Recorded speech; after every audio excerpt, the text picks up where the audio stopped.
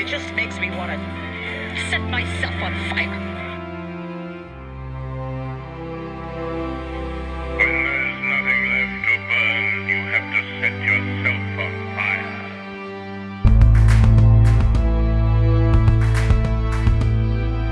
Set your life on fire and seek those who fan your flames. Feed your flame. You gotta defend your light with your life. Hello, and welcome to the first episode of Set Yourself on Fire. My name is Carissa, and this podcast is going to be a life journey in 2020. Basically, a little bit about me is that I identify as a queer femme, and the reason I do so is simply I am attracted to females, but also people who identify as non-binary and androgynous, and so for me, I personally choose to identify as queer to respect anyone I'm dating who identifies as non-binary or androgynous, but I also am very feminine in my appearance, and so I just like to live my best queer life, and that's how I do it.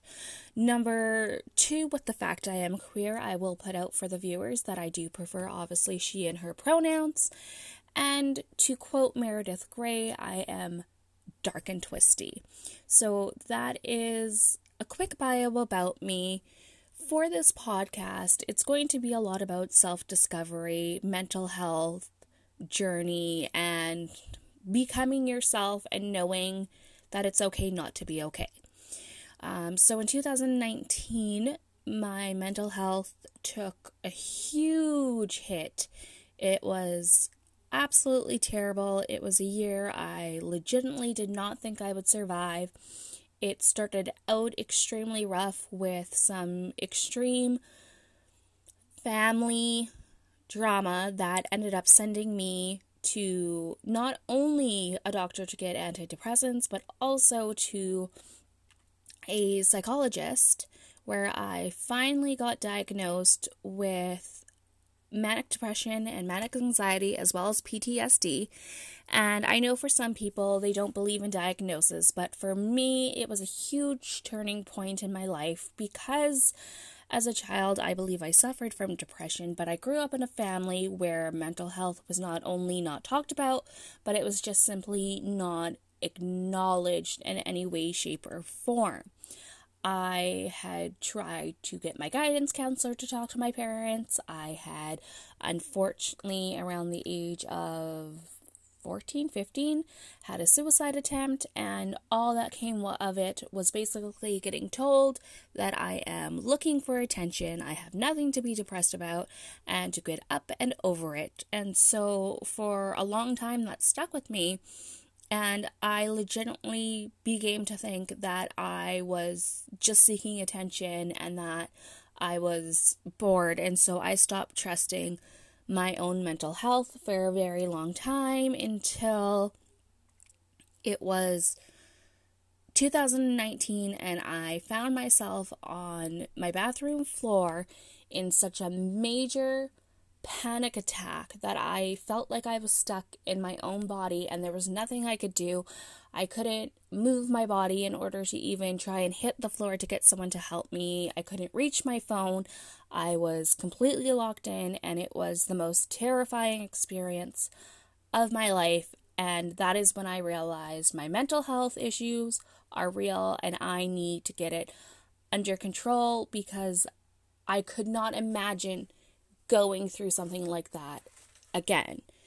So I got counseling, and for me, I personally chose to do EDRM, which is eye directional retinal movement. I might be saying that wrong, but for me personally, it was very good, and it is a method of desensitization to an issue. So instead of someone who got in a car crash being afraid to drive again and slowly getting introduced to a vehicle and being a passenger and getting used to being behind a wheel, what they do is you talk through your traumatic event and you follow a light bar And this light bar helps your memory kind of erase or desensitize the trauma that is attached to it. So that was amazingly successful and helped me go down a rabbit hole of issues, some that I didn't even realize I had. So middle of 2019 kind of got calm for me. And then the end of 2019 was absolutely horrible. My partner of 7.5 years, we were married for 5, started struggling with their own mental health as well as their identity, and was not seeking any mental guidance in regards to this. So where I believe in counseling, they personally chose not to go to counseling as they had a bad experience when they were younger. And so it very much played into our relationship, which unfortunately ended with them having the means of an emotional affair, which unfortunately caused a very large fight for me, because I believe an affair is an affair, and to me an emotional affair is actually worse than a physical affair, because the feelings have already developed, they're already interested in this person, a bond is already being made, and so to me that was devastating. I really wanted to do counseling. As I said before, they were anti-counseling, and so unfortunately it ended up with them continuing their relationship with a different person who was not me, and me being on a roller coaster to hell, basically. So my spouse asked me not to come home, and some great friends who I was visiting at the time took me in, and I went on EI, and I got an apartment, and my amazing parents helped me get one. And I was only in my apartment for a month when the rug got pulled out from under my feet, and I lost my EI because I just didn't have enough hours, and my claim ended, and I ended up freaking out and going, oh my god, I'm gonna be homeless, what am I gonna do? So I reached out to some family, and they took me in, and I moved to Saskatchewan. And in Saskatchewan, I got a job, 2 jobs actually, in the retail land, which is not at all where my career is, but a job is a job and money is money.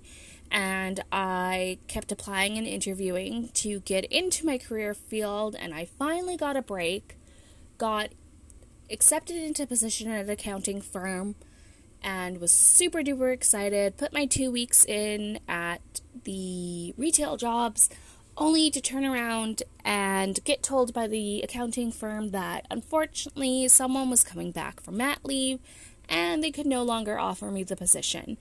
So I was extremely devastated and was out of work because I had quit my other jobs to start my new job. And the job options at the time, because Christmas season was done, were slim to none. So like any human being who is lucky enough to have a relationship with parents, I called my mom and asked to come home, and so I currently have just moved back home, am residing with my parents, trying to figure out my life and my career, and feeling like I want to set myself on fire. And the reason I say I want to set myself on fire is because there's a song by The Stars, who are one of my top 5 favorite bands of all time, who has a song called Your Ex-Lover is Dead, and it basically says, when there's nothing left to burn, you have to set yourself on fire. And it's a lyric I think is very poetically beautiful, because it's very relatable to the phoenix. Like, when you reach the end of the road, acknowledge that you've got there, set it all on fire, start new, grow from the ashes, and I believe that's what 2020 is. So for me in 2020, I really wanted to do this podcast because I have begun to talk more openly and freely about my mental health with friends and family, and I am realizing that I am not the only person in the world who is struggling with these issues, and I'm hoping that this podcast can help anyone out there listening to know that it's okay not to be okay, that there's going to be good days, there's going to be down days. No one can tell you the proper way to care for your mental health except for you, and how to take those steps, and to know that you have a support system or a guide system in the podcast world. So I will be trying to do podcasts pretty much every week and taking what is going on in my life and trying to explain it out into the world, and hopefully this will go somewhere and I'll be able to take requests. And I just want to state, obviously, I'm not a professional. I'm just a human being who is going through, and I know what works for me, and what works for me will not work for everybody, and in no way am I trying to give professional licensed advice. I am just trying to let people know that everyone is going through something, and trauma is trauma. It doesn't matter if it's big trauma or little trauma. I hate that people think that one issue is better than another issue, or bigger than another issue, or that someone's trauma should outplay someone's trauma. I think that everything is relevant, and you have a right to feel your feelings and feel your pain and acknowledge your mental state, and that boundaries are extremely important, and that is something I am still learning to this day about boundaries. It's a new thing to me, to be honest, and it's already backfired a little, but she is what she is, and yeah. So stay tuned with me for this wild ride, and I will catch you guys next week.